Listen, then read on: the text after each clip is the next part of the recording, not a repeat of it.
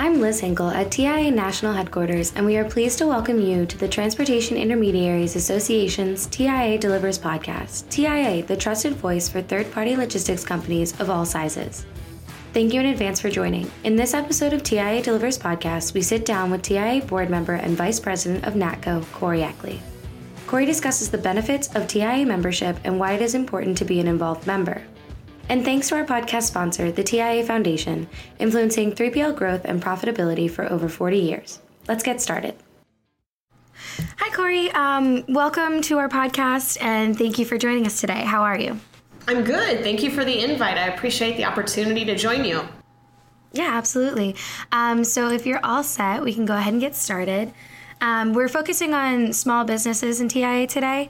So as NATCO has been in operation for more than 25 years and joined TIA back in 2013, as a business that had already been around for 15 years before joining, what was it about TIA that made you become a member in the first place?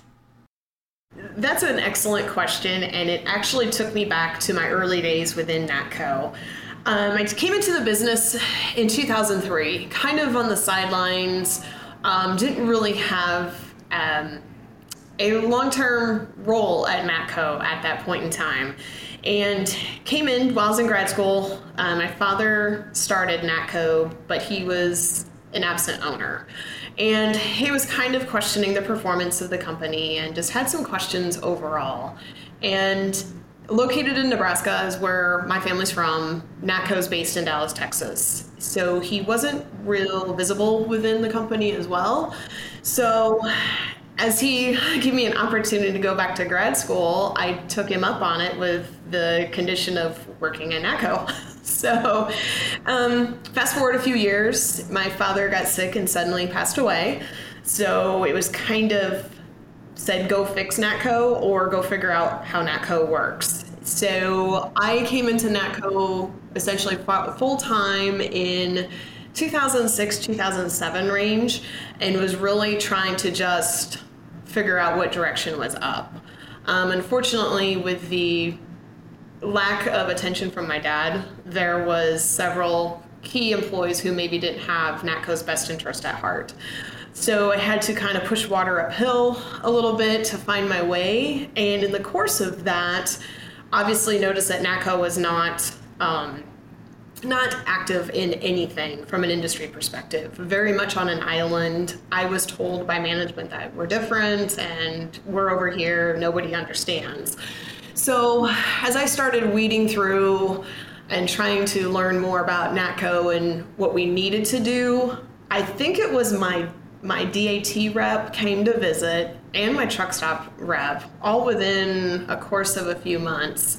And the topic of TIA came up. And in the course of discussing with them, they said, you should really go to the conference in San Antonio this year.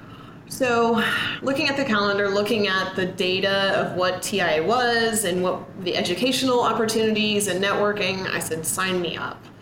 So I think that was in like 08, 09 range, and I have been involved ever since. The 2013 range, I do think we joined at that point because it was just completely an oversight on my part and kind of like, how do we become more active?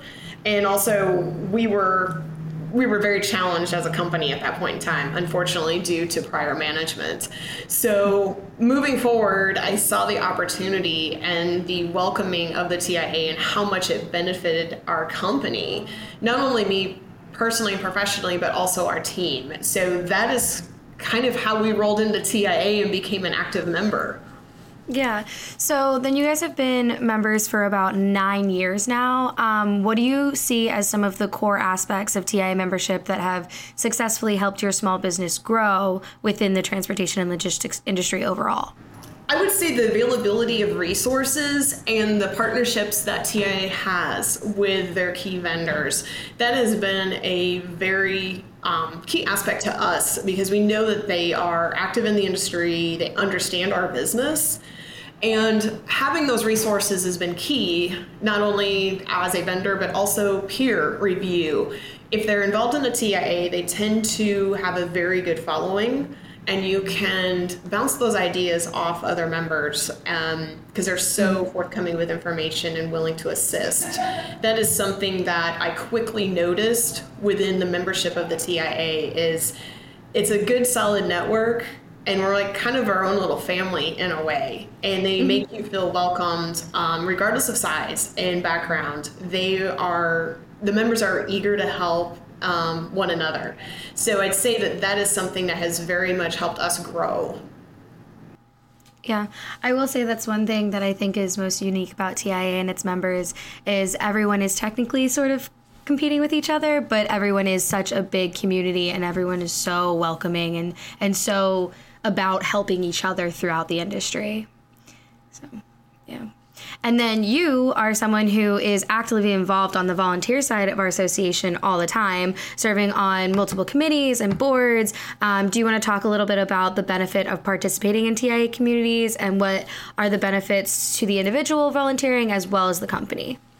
Absolutely. It's been a great experience. One thing, I think it was several years ago, I think probably like 3 or 4 years ago, I was approached by one of the PAC committee chairs who was a good personal friend of mine and playing golf at one of the conferences, and we started talking about the benefits of PAC and how it relates to our business and why it's important to be actively involved.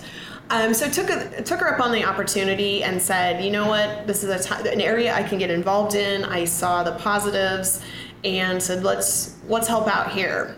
And as that continued, I could see the benefit of not only working with individuals on different committees or small groups. It was also just a great resource. Like you said, we're all essentially competitors, but yet we still have the same goal, is the betterment of our industry and our businesses. So that just kind of progressed, and the same individual approached me about becoming active on the board, and I said, I'll gladly put in my name, and was elected to the board 2 years ago now, I think, and from that point became more involved in seeing how the TIA works. That was something that, there was so many different avenues and chapters and different areas of expertise. So the committees have given me a broader view of what the TIA brings to the table. And sitting in on the hiring committee for Anne to the educational aspect, it's been a great experience to work with other members and to see their background, where their businesses are, and have that like-mindedness, but yet we're working together and brainstorming. Right. And as a member of the TIA PAC board and a small business leader, do you want to talk a little bit about the importance of participating in the advocacy efforts that TIA does from a small business perspective? That is something has been very eye-opening to me. Being involved in the PAC, not only just from a donation standpoint, but at events, but also going to the fly-in. After hearing phenomenal feedback about the fly-in and how it's such a wonderful experience to work with others from your region. Obviously, I'm based in Texas, so we have a big group that usually attends the PAC fly-in. Working together with that group has been eye-opening to see that it's regardless of size. We all have common interest, common concerns that directly relate to our day-to-day business operations. And so I took a chance and said, you know what, let's do it. Let's go out to DC. Let's see what the PAC meeting fly-in's about. I have family in the area, so it was kind of I could do two things at once. And after going once, I said, I would never miss again. It was a wonderful experience to maneuver Capitol Hill and also have, the TIA government affairs, Chris and his team, leading us and preparing and making us feel so comfortable with what we needed to discuss that it really opened my eyes to our voice matters, and we need to continue to speak to get the attention of our elected officials so they can see our businesses and what really impacts our day-to-day life. Yeah, and I was going to say, just a small personal plug, with Policy Forum, we always get the feedback that it's like, once you go once, you can't imagine not going in the future. You never turn around. Yeah. Right, which we love true. to hear. Yeah. And then I think we just have one last question for you. So a large portion of our TA members actually fall into the small business category. So do you have any advice for these companies as they navigate not only TIA membership, but the industry as a whole? What are some tips you would give them as they seek to grow and scale their brokerages? One tip is if you feel you're not getting your membership's worth or getting the resources back, you got to put in. You got to put into the effort to attend, to participate, even if it's on the lunch and learns or to a committee. Attend a couple TIA events and then learn how, I should say probably network with others, because obviously the TIA is a group of, if they see somebody new, they're going to be very welcoming and they want to know about your business. I think that by just participating, you're going to get opportunities to learn more, to take back to your business. That's the biggest advice I can give to people is join us. Join us in our events, join us in the conference, in the educational seminars. If you play golf, you're going to be able to make a lot of friends and a lot of industry peers who can assist your business.